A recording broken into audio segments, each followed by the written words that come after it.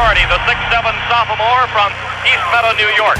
Leadership is learned. A starter on Coach Dean Smith's legendary 1982 Tar Heels National Championship team with Michael Jordan. Jordan comes down with a rebound. Clears it away to Doherty. Doherty going in against Floyd for the layup. It's good. Leadership is earned. Head coach at the University of North Carolina and the University of Notre Dame. You notice Matt Doherty, he is up working every second of this ball game. Leadership is taught. Public speaker, author, and executive coach.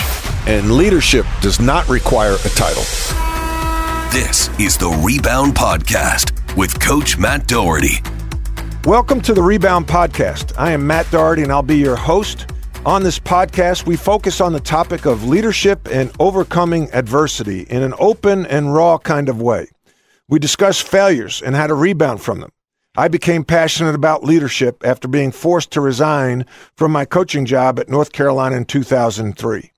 I went on a leadership journey and realized it may be the most under-taught topic in formal schooling, yet may be the most important. John Beilein is one of college basketball's most successful coaches. He won 829 games. John is the only coach to have 20-win seasons at 4 different levels, only one of 6 Division I coaches with over 700 wins. He led Michigan to 2 NCAA Final Fours and then left Michigan in 2019 to coach the Cleveland Cavaliers. John, congratulations on a heck of a career. Appreciate you coming on the show. Thanks, Matt. You're right. It's great to be on, first of all, but leadership, I began studying it and building cultures and things like that, which is leadership. Probably the second half of my 45 years as a head coach.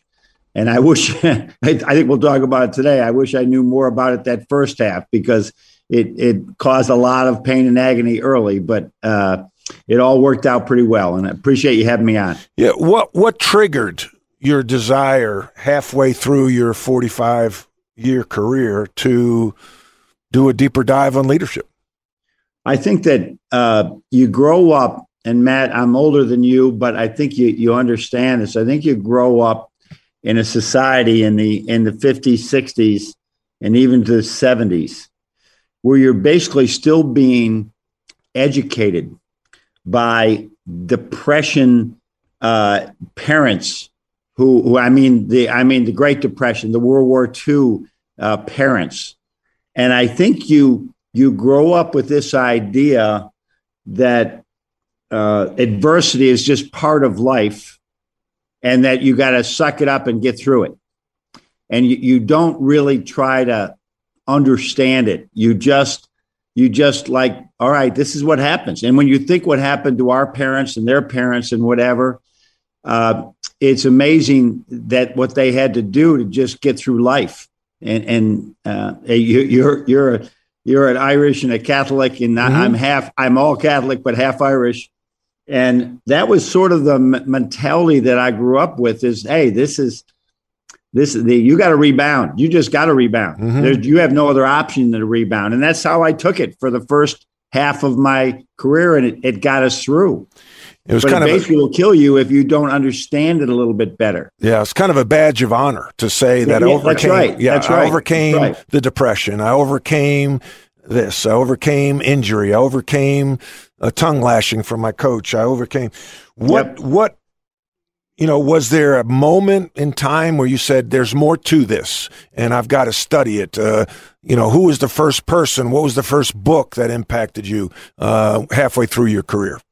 Well, I think about halfway through, and it really came when I got to the highest levels, when I became a Division I coach and really probably Richmond and West Virginia, not as much Canisius, but when I started to really on this path where there's bigger crowds, there was more attendance, there was more speculation, I started to feel to creep up on me and really bother me that I wasn't.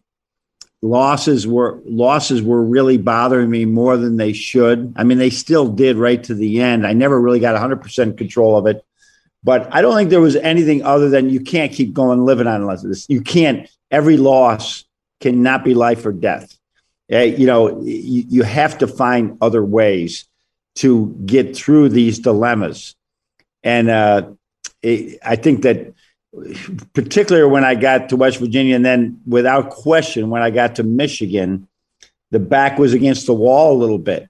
And I had to, do it one more time, try and turn another program around. It wasn't so good. When you look back at my experience in Richmond, the first year, in Canisius, the second year we go to the NCAA tournament, or we win the championship. The fourth year we go to the NCAA tournament. Mm-hmm. It's the only time I've gone in 50 years. Mm-hmm.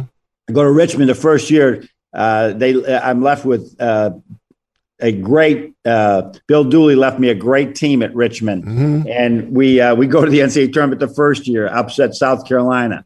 West Virginia, by the third year, we were in the Elite Eight. Mm-hmm. So it was like, okay, we could do this. Let's go to Michigan. Right. And all of a sudden, it wasn't that way. We did get to the NCAA tournament the second year, but the third year we had a terrible year. We were 15-16. We lost on a half-court shot to Ohio State of all people.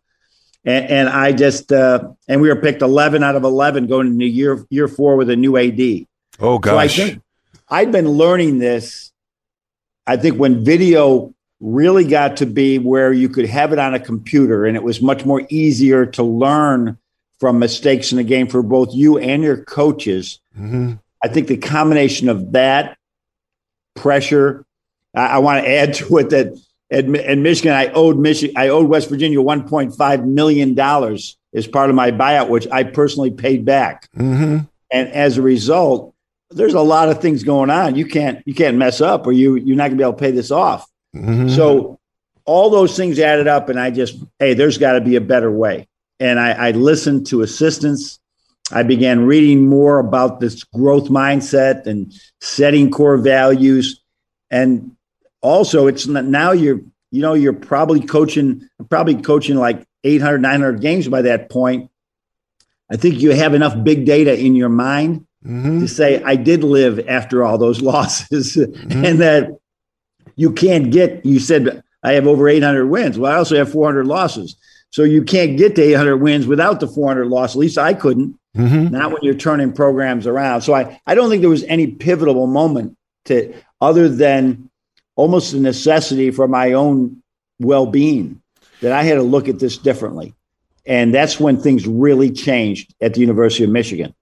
You touch on something that I think is very important. I call them truth tellers, and mining for the truth and creating an environment in your organization with your staff that they can come to you with a truth or an idea that you need to hear. And there were times in my career, I know I'd soft bully them. I'd look away. Yep. I'm like, hey, I've got a call, or we'll get to that later, as opposed to welcoming that, sitting down. What's the issue? Okay, thank you for sharing that with me, and praising that action, because if I say this, if you don't mind for the truth, you don't manage the truth will manage you right out the door. So how did you create that environment with, listening to your assistants? That sounds very fundamental, but not a lot of coaches do it. Not a lot of CEOs do it. Well, I think that I taught leadership this year at University of Michigan, 2 semesters of it, leadership and coaching. And part of that was that we had some great speakers on. And one of them, Brian Townsend, who teaches leadership at Michigan, had a great quote that you could use in the future, that you have to create a culture that can bear the weight of honesty. Wow. Love it. I love quotes. Create a culture that bears the weight of honesty. And I think what happened was I grew up on a farm, Matt, and we prune. You prune a fruit farm. Yep. And you prune the trees. You got, a peach tree, you have 20 little peaches growing on it in June, and you take 15 of them, knock them to the ground. So you have 5 really big peaches, because that's what people want. Mm-hmm. And you get pruned. Mm-hmm. And so I'd been pruned. I'd been pruned in those first 3 years at Michigan, that I could not get out of this thing unless I embraced change, listened to more people, and we used to get, and like we had great success at Canisius, and I wouldn't have got to Michigan if we hadn't had success at Canisius, Richmond, and West Virginia. But as you know, there's a Peter principle. Maybe that's all the further you can go. and you're gonna lose out here. You're gonna mess this thing up. So you just say, well, I got to change. Well, and one of those changes would be listening to my assistants about let's educate our team. Let's teach culture more than just, I would just live it. This is the culture. We're always on time. We respect each other. We just did all the normal things that your high school coach, that Bob McKillop did with you and everybody has done, that Dean Smith did, and all these things. That was normal. Right. It just sort of through, and you were there for 4 years, and people didn't get fired as fast, and all these things. And through osmosis, we'd get it. Right. You become a Carolina guy. You become a good coach. When your back was to the wall, my assistants can, and this is Val Jordan, the coach at Butler. Yep. Now Bakari Alexander, who is head coach of Detroit and Denver recently. Jeff Meyer, a longtime assistant of mine and former head coach at Liberty. Yep. And they sort of convinced me, let's try something different. Let's teach it. And Brian Townsend, who was our director of basketball. And so if I can go on with the story, please, I love this stuff. Wild, but what happens is we're picked 11th out of 11 teams in the Big Ten. This is my 4th year, and we have a new athletic director, Dave Brandon, one of the best leaders I've ever been around. And it is like, all right, this is not good. Yeah. Now, we've been to the NCAA. Now, Michigan hadn't been to the NCAA tournament in 11 years. So we go the second year. So all is fixed. No, it's not. No, it's not. You and I have already talked about this. We had, in my 12 years there, we had to rebuild 3 different times in 12 years. You don't just rebuild, go to the NCAA tournament, and that's it. We got it made. Everybody else is working too. Right. Everybody else is working. You're not outworking anybody. And so they said, Coach, we know who you are, or we wouldn't be here with you. But the players, you have an all new team. The players don't know who you are, and we don't have time to go through the normal 4-year process. We have to begin teaching it, and we have to, what are your core values? What's most important to you? Mm-hmm. And I said, this is corny, man. I'm telling them, this is corny, man. Right. This is not, you want to put up all these signs and you want to do all this stuff. They'll just get it. No, Coach, let's teach it. So I bought in.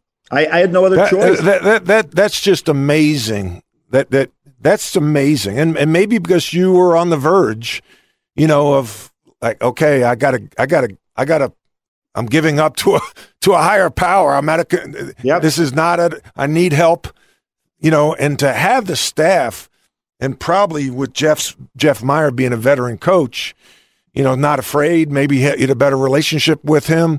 I talk about having an assistant coach that on their business card, it has their name and the title is truth teller. And so that's like a pass. So they can come to you anytime and say, I need to talk to you and you need to listen. And so you listened. I mean, that's over half the battle. So I love it because I'm big on core values and I've been studying. I'm an executive coach now with Vistage, and I teach culture. I teach leadership like you're teaching leadership. And one of the things, a great book is Culture by Design by David Friedman. And it's intentional. It's teaching culture like you're talking about, because we go into a Starbucks and you feel it. And you go into a Dunkin' Donuts and you feel it. You feel the culture, but somebody's driving that culture intentionally and teaching it. And he goes through how they do it. And the way he explained it with daily huddles, with fundamentals throughout the organization, it's what Dean Smith did with us. Every day at practice, he'd have a thought of the day. He'd have an offensive emphasis of the day, a defensive emphasis of the day. I mean, let's say the offensive emphasis was hit the first open man you see. And when we got to the huddle, if we didn't know the offensive and defensive emphasis and the thought of the day, which would be a quote from someone like Martin Luther King, he called on you. If you didn't know, the team had to get on the baseline and run a half court and back, which is nothing, right? But a slap on the wrist. And then in practice, he'd empower the assistants. If I caught the ball and didn't hit the first open man, Coach Fogler might raise his hand and say, Darty didn't hit the first open man. Then my team would get on the baseline and run a half court and back. And so that drove the behavior that drove success, that drove the culture, that drove success. So what are your core values? Because let me go back to you talking about the culture here. So this is another quote. And this is a guy that actually I believe has taught at North Carolina before, Jeff Jansen. I don't know if you've heard of Jeff. Jeff is a leadership, but a good culture is like a culture is like an immune system. And if you have a great culture, it's just like if you take care of your body and you eat right, you drink right, you exercise, you're going to have a strong immune system. Right. And you're going to be able to fight off the little diseases that come into your body. Right. And culture is the same way. That if you have a good culture, you're gonna have ups and downs in life in your season. But if you don't take care of that, like Dean Smith did every day, of teaching these little things, now when adversity hits, right? Just like someone who is obese and does not exercise and does not take care of themselves, doesn't eat right, all of a sudden they get sick, and they get really sick. Right. And so that's why this culture is so big. So we're actually in Europe, Matt. We were over there playing. We played 4 games in Belgium. And we're all freshmen and sophomores. Tim Hardaway is a freshman at this time. Tim Hardaway Jr. Yep. And we say we win the last game miracle. I don't know how we win it because we've been getting killed. We played a really good team. We played well, but it gave us hope. And he says, Coach, let's sit down. The team went out for the last night in Europe. And we sat in I think it was a lobby or something, and we talked about what was important to me. And I came up with them. And we spent the next 2 months putting this together, these core values. So here it is. One thing I want to interrupt. 2 months. See, that's the critical. That's important because people, and you touched on it earlier. Oh, let me come up with some core values, and they usually have too many. And then they put the signs on the wall, but they don't live it, and they don't take the time to really do a deep dive on what is important, like you and your staff did. Go ahead. Yeah, I mean, we examined every word as we went through this. I mean, the mission statement, the core values, but they came out. We ended up put them in an acronym to remember, everybody remember them, but they're not in order of importance. But it's called You Paid. And what was important to me, first of all, was have a great team that was team first all the time. The team, Bo Schembechler at Michigan. So that was unity. It was a core value. That I wanted one that was like your North Carolina teams. It was always about the team. Right. Passion. I wanted a team that loved basketball, loved Michigan, loved each other.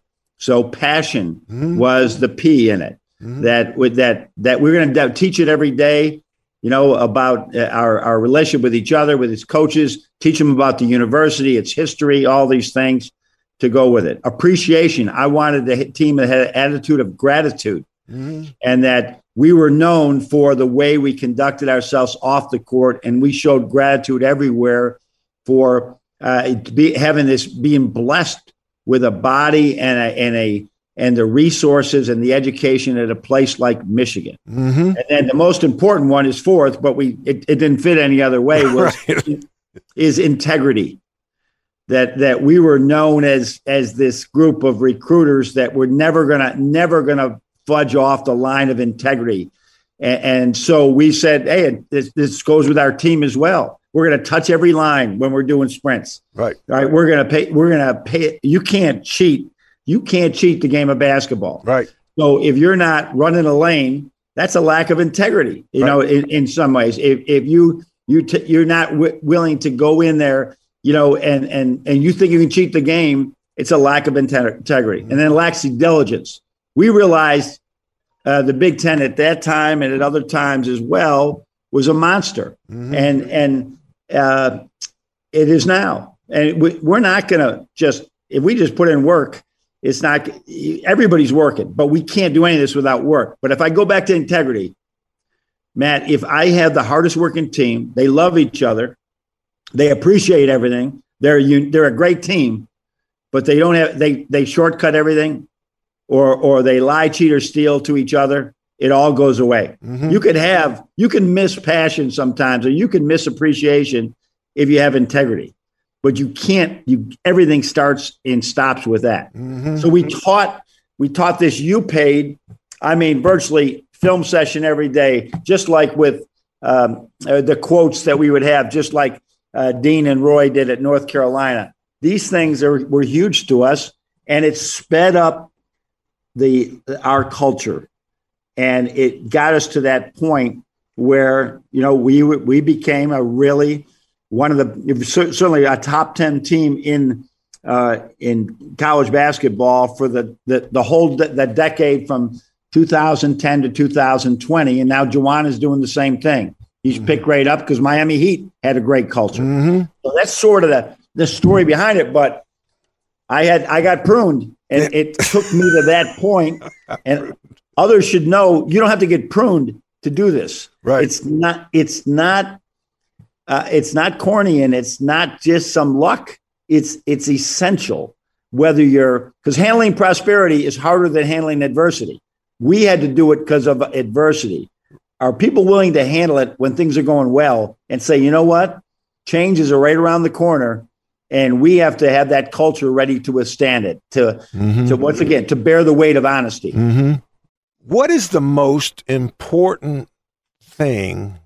You have this culture, or you have this plan. You have this, and you're all excited about it, right? Coach Smith would say, start how you finish. And it was kind of a confusing comment, but what he meant was, when you go with something, when you make a decision, you better stay with it and see it through. How did you instill your culture to the staff, to your team, to the managers, to everybody that touched your organization? Well, and I love that you separate that into three different groups, because it's true. And this is one thing I learned from one of my athletic directors. I was fortunate in Michigan to have two presidents and four athletic directors, and they all taught me more things about leadership. But the whole idea, leadership, first of all, is you get into this thing is, if you're going to do this, you got to lead the right way. Mm-hmm. And leadership, there's another quote, Matt. Leadership is not a position; it's a lifestyle. Mm-hmm. And you have really three different groups there that I used to have my team. That's all I cared about was my team. Mm-hmm. And my staff was my staff. And I learned through the process of this that, wait a minute, I have three teams. Actually four. I have the alumni and all those, the students, but my staff, as you get bigger in your, like at Lemoyne, when I was a coach, I didn't have a staff, so I didn't have to worry about this. But all of a sudden I got a staff of, 8 to 10 people at Michigan. And I didn't see them as I saw them as, they were all there working together, but I had to build relationships with them just as much as I did with the team, which you're always thinking about. How's he doing today? How's your best player? How's the problem kid doing? You're always worried about them, but you don't go just stop by the secretary's office and ask her how her children are doing, or stop in and it's somebody's birthday, or that someone's had his parents are sick. Just showing those type of things. Yep. So, and then your managers, the people that are behind the scenes.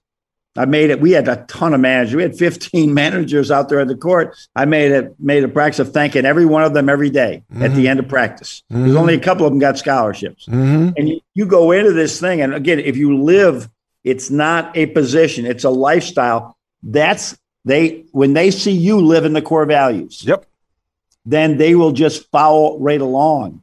And you're teaching it, and you're giving the good examples of it. And it's hard sometimes to do that, because sometimes you just want to go home, or you don't, but you can't, I say all the time, you can't have one of these positions in leadership. None of us usually complain on payday. Right. You don't want to do all the little things that come with leading. Right. But you like getting that paycheck. Right. So it comes with this thing. And so I just embraced it and said, I'm going to really be intentional about how I carry myself everywhere. And as you know, with the NCAA, that became huge. Did the coach show a what's it called, Matt? Institutional control or institutional. Did he show it? Was he intentional with his compliance rules? Our compliance meetings used to be, so they'd be intense, and I'd make everybody email me back that they understood them and all those things, because that's one thing that can take you down. Yep. But I was showing there when they had that big bust up, I guess it was 3 or 4 years ago with the FBI and all that stuff. Yes. My president, my AD says, we don't have anything to worry about at all. And I said, absolutely not. We're all sleeping like babies, because I always believed in following the spirit of the rule instead of finding ways around rules. Right. What's the spirit of this rule? It's an evaluation period. You can't talk with anybody, so don't do it. Right. And so it allows you to go on to bigger and better things if you are building these relationships with your staff and demonstrating it every day. That's what leaders have to do. There's no option. Yeah. Well, when you have core values, unity, passion, appreciation, integrity, diligence, what are the Simon Sinek talks about, turning the core values and the behaviors into verbs, what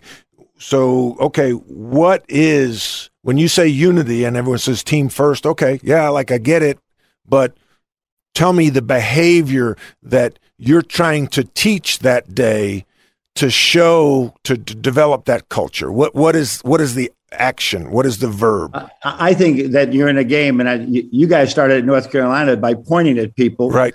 But we'd watch film. Matt, we watched more film than anybody in the country. I swear. Before every practice, we watched 30 or 40 minutes of film before every practice, every day. As a team. Yeah, as a team. Yeah, gotcha. As a team. Because they had their study hall, and then we had study hall first, and then we'd go right to that at like 3:30 or 4. But we would sit there and watch somebody's good pass to somebody over and over and over again. See, look at how he landed on to. Look at the beautiful spin on it. Look how he set up his shooter. Talk forever. And by the way, it would be later on. By the way, Tim Hardaway, that was a really good shot. but Trey Burke set you up. Right. Do you understand? And that way, it's just when they see the guy that when you replay the time that the guy dove on the floor and kept the ball alive. We had a situation. We had a young man named Eso Akune. He was parents came over from Nigeria, and he ended up being born in the United States, and just an incredible story with his family. And he was a pretty good player, and he's a walk-on. And he was sort of a guy off the bench. This is a great example of this. And this is in 2013 when we go to the national championship game, lose to Louisville. And we had a young freshman, a skinny 6'7", 160-pound guy named Karis LeVert. Yeah, how about that? He's going into games. We're going to redshirt him because, like I said, he's 6'6" and 160. We're going to redshirt him. So then we see in a game that, man, we have a good team, but he's killing us in practice. So I go to Eso Akune, and I say, Eso, we're going to make a change here. Karis wants to burn the red shirt. We do. And he says, Coach, and it's going to be your time. And he said, Coach, I get it. I'm watching it too. But don't dare burn that red shirt and not play him more than I'm playing. How about you got to play him. If you're going to burn it, you have to play him because that's the best thing for the team. And I instead of complaining about himself, Matt, Eso is saying, you're doing the right thing, Coach, but don't give him a chance. Don't have it. Make sure. Yeah, that's right. Yeah. Don't just do it because he wants to do it. This has got, and so he played about 10 minutes a game. The rest of that year I think he had 4 threes in the Final Four against the Syracuse zone and against Louisville. And then now he's a star in the NBA. But those things, I would see the senior, Matt Vogridge, Blake McClymans in that 13 year, they're pulling over the freshmen who are playing in front of them in timeouts and talking with them about what they need to do in the game. And I saw the same thing, Deshaun Lonergan, Andrew Dockage, Dan Dockage's son, right, in 18 when we go to the national championship, getting Jordan Poole, Isaiah Livers. Duncan Robinson would be pulling people over and saying, this is what you have to do in order to win. This is what winning looks like. Yep. And you listen to the coach on these things. So we would talk about those things all the time. And that's how you put it into action.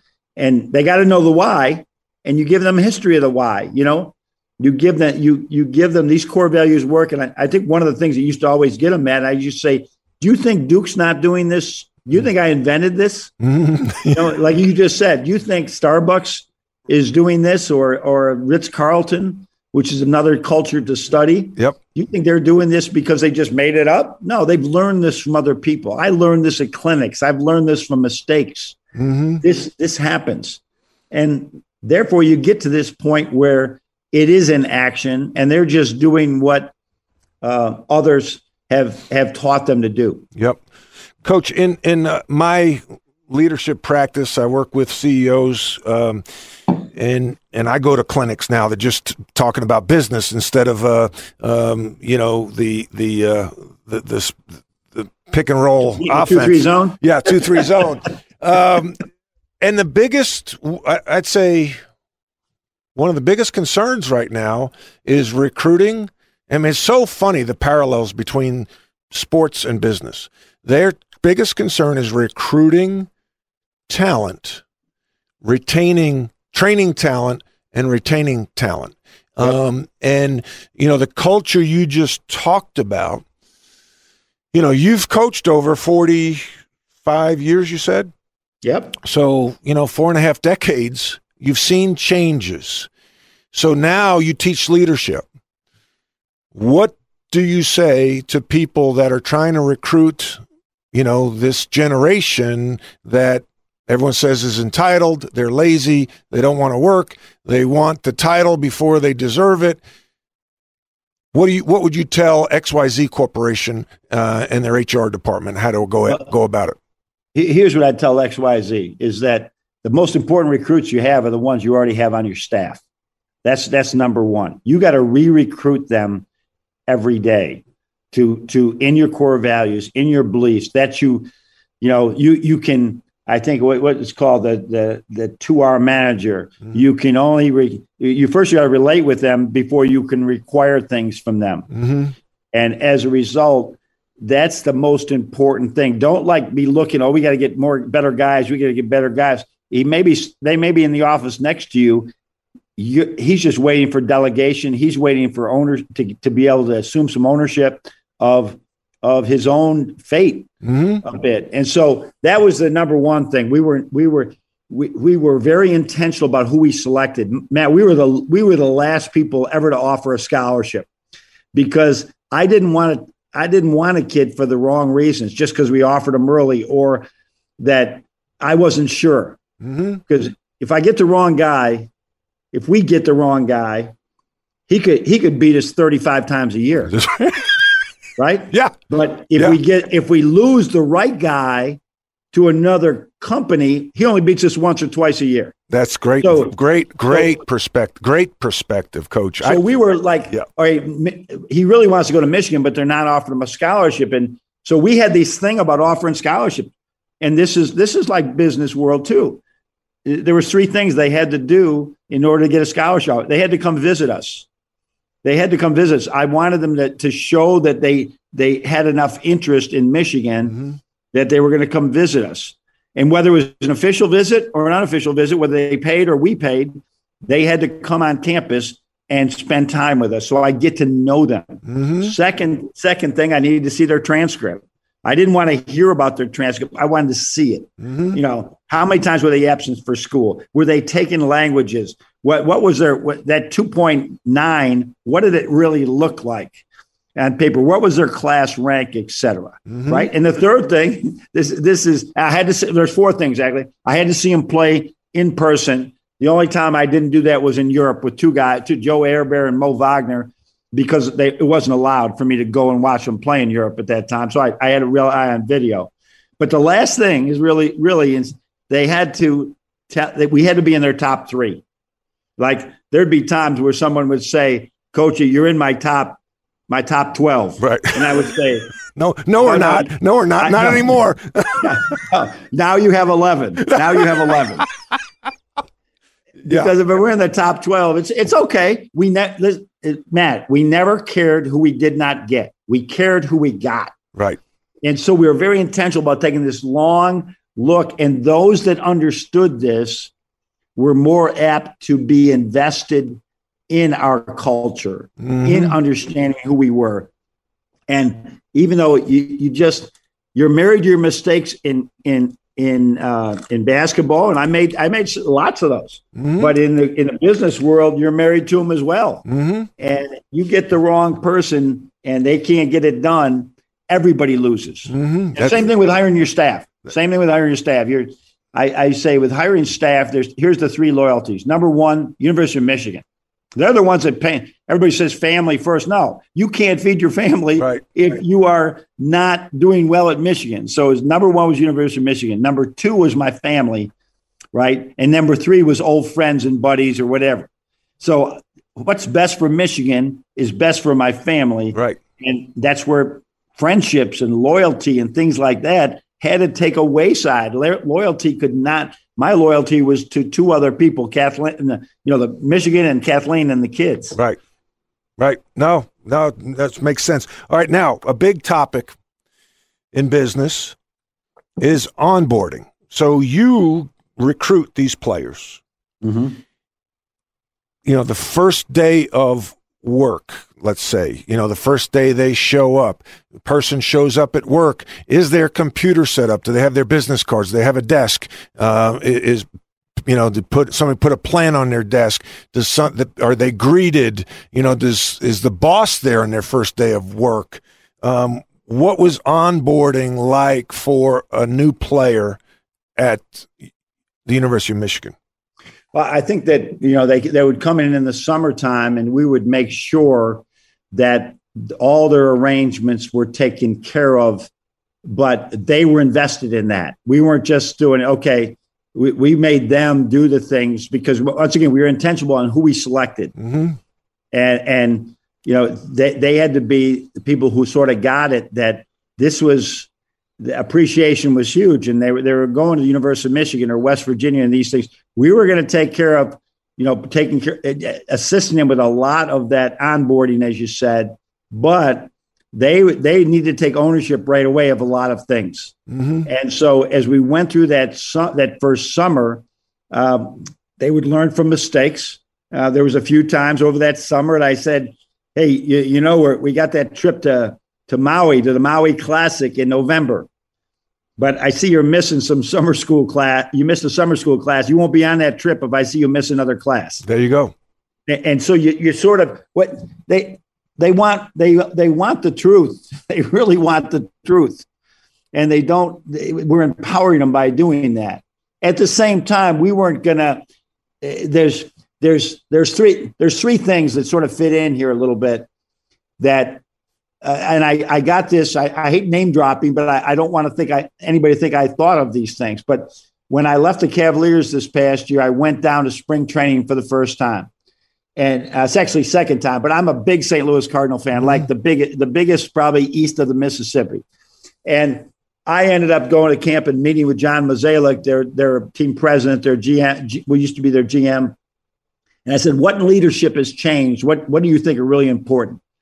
And we taught them in my class. Now I call it the VET, VET, that you need to with everybody, with your onboards, with your veterans, vulnerability, VET, vulnerability. You have to show vulnerability as a leader. That you're making mistakes. I missed this one, or all of a sudden there's something wrong. In a 6'10" guy, right, didn't have a 6'10" bed like he should have. He's got this one that's maybe made for smaller people. Right. You said, my bad. Why? I don't know how that got by me, but my bad. We're going to fix that right away. Right. So vulnerability. Same thing happens with games, with courses they're taking, with how you treat them in practice. Sometimes you lose your temper. You need to say, you know what? That wasn't me. I don't know why I said that. That was wrong. So number one, empathy is huge. That I think you have to understand is onboarding. Get to know that young man or woman right away, because you don't know that their mother could be sick with cancer. Right. They could be coming from a very toxic relationship. They could have their own handicaps and their own problems. You show empathy, it means everything. And then transparency. we did a thing where when you were allowed to work with kids in the summer, we didn't correct them. Once that became in, like later on, we kept stats on them, but we never talked to them about it. We never said, boy, you're not shooting very well. When we were allowed to keep stats, which is those 4 hours a week in practice, you can't go into a pickup game and take stats, but during those 4 hours that the NCAA allows, and then we'd have a great shooter who would say, yeah, how'd you shoot this? Oh, sure, coach, I shot it great. Yeah. Well, it says here you are 10 for 60, Yep. You're 10 for 60 over the summer, and Duncan Robinson is 30 for 60. Right. So that's transparency, Matt. That's the real truth. And it would get that where we didn't go in and say, hey, we're going to change your shot. Right. It's too slow or whatever. We would let them sort of fail a little bit and then go in and try to fix what we think where their blind spots were. Mm-hmm. And then just grow from there, because you can't go on and do everything for them. And you can't tell them they're doing everything wrong right away. And you got to let them see where they are. And if you're intentional with who you recruit, who is on that team, who's on that bus, it makes a big difference in dealing with that onboarding. Love it. Bob McKillop's a good friend of yours, good friend of mine. Great friend. And yes. And we talk, Bob McKillop at Davidson College, Coach Steph Curry, two-time MVP in the NBA. We talk about coaching scars, where you've done something as a coach. You said something to a player that as it's coming out of your mouth, you realize you regret it. Yep. Yeah. Can you remember? I tell this one all the time.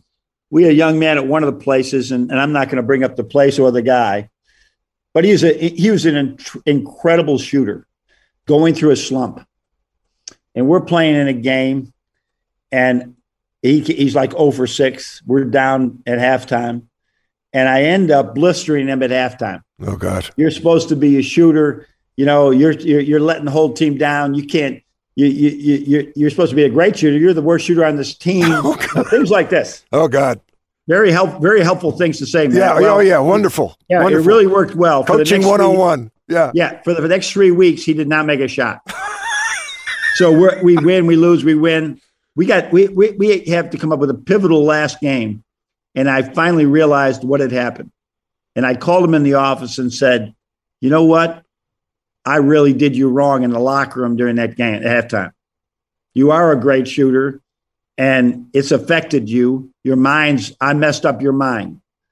And forgive me, and just go out there and shoot it every time you have it tonight, because I believe in you.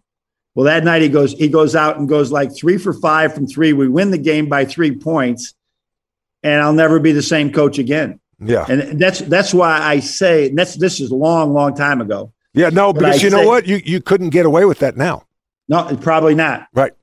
But I said, be very careful. I tell every coach, what advice you give a young coach? I said, what you say in that locker room after a game, you're never as good as you look after a great win, and you're definitely never as bad as you looked after a bad loss. And you'll say things in a locker room as a young coach in my first 10, 20 years that they didn't really help the team, and they just made you feel better for a few minutes. Yep. And then, but you can scar other people by that. And so it's so important. That's where you have empathy. That's where you're measured with how you react and think about it and go home and sleep on it. And never there's other ways of getting your point across. Instead of saying, that you're the worst shooter I've ever had, you end up saying, you're going through a heck of a slump right now. You got the message across, but I know you're going to get through this. You got the message across. You did the same thing, but you didn't demean the kid. Yep. So many coaches would do that. And Matt, that's where change comes in. You could do that all day long when you were playing in high school and in college, and even as early coaching. You can't do that right now. Kids cannot adapt to that. And I've been coaching for 48 years, so I've seen this change happen. And it's not a bad thing. No. It's not a bad thing that a kid could have his phone on when you are giving and people are upset in the locker room. That's not a bad thing. Yep. Because now you'll have more empathy. You'll say the right words. And because it's wrong to coach that way. Well, Coach Smith was so far ahead of his time. After a game, he would come in and just say, bring it in, and we'd say the prayer. He wouldn't say anything about the game because of what you just said. He said there were times he says, I want to watch the film. So they would he would watch the film that night. Then they'd grade it the next morning as a staff for like 3 hours. Yep. And there were times he'd say, you know what? We played a lot better than I thought we did. We just lost the game. All the time. And then sometimes after a win, he'd say, you know what? I'm really disappointed in you guys. No. I used to remember the VHS tapes. Oh, yeah. I used to walk into the video session before it was on computer. So this is Richmond Canisius. I have it in my hand. I said, I hold in my hands the truth. The truth. This is the truth. The truth. Because what we all saw last night might be the truth. And I would say, I got on you for not taking a charge, and I can see, right, that you weren't in position to take a charge, and that's on me. Right. So it was these things but I also, the other one said, I couldn't take it. I wasn't in position. And I would say, I'd show the film. I said, all right, tell me when you weren't in position, or tell me where you didn't see this guy wide open for a 3-point shot. Yeah. So there's that transparency that you have to have. And when you're in doubt of what to say, shut the heck up. Shut up. And don't say anything. Yeah. Coach, I could go on and on, man. This is great stuff. I really appreciate the time. Thanks for sharing. We learned a lot. Do you have a website or Twitter that people can follow you, or a blog or anything like that? No, I mean, I don't do, I've on a few of these things, but as I say, I taught the courses at the University of Michigan this past year, and I'm just sort of doing it sporadically, one a week or something like that. But it's sort of word of mouth right now. Mm-hmm. No, I'm not doing anything, but I have a high interest in it. Yeah. And so I've been doing a few for some companies, did one for State Farm and a few others recently, because you're right. The coaches, and this is why businesses hire student athletes, and this is why businesses are interested in hearing from coaches. We go through so much adversity and have to handle so much change. I was talking to you yesterday about I had no shot clock. Then the shot clock was 45. Then the shot clock was 35. Then the shot clock was 30. And then it was 24. Yeah. There was no recruiting rules. Then there was all kinds of rules. Then there was different. People have to adapt to change. Yeah. But the leadership part is so huge. And if you do it with integrity, there's a famous quote, Matt, that I'll leave you with. And Shakespeare started it, and then I don't know who ended it, but I love the way they ended it. It said, some people are born great, and some people achieve greatness. And some people have greatness thrust upon them. So you think about that. Some people are born great. They're the king. They're the prince. Some people achieve greatness. You see people that just work so hard and they get there. And then some people have greatness thrust upon them. They win the lottery, or they're just everything lungs. They didn't do anything, and all of a sudden they're great. But no legacy is as great as your honesty. Wow. And you think about all the people that have achieved greatness and went down because of honesty and integrity, or just had greatness thrust upon them and went down because of their honesty. It's huge. So if you always can lay your head on the pillow at night, knowing that you did the right thing, right, with good values, life's a whole lot simpler and a lot more productive. Yeah. Amen to that. Well, Coach, thanks again.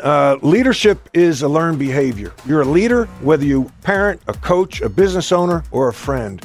We all lead in some way, shape, or form. Thanks for listening. I welcome any and all feedback. Reach me on Twitter. My handle is @DohertyMatt.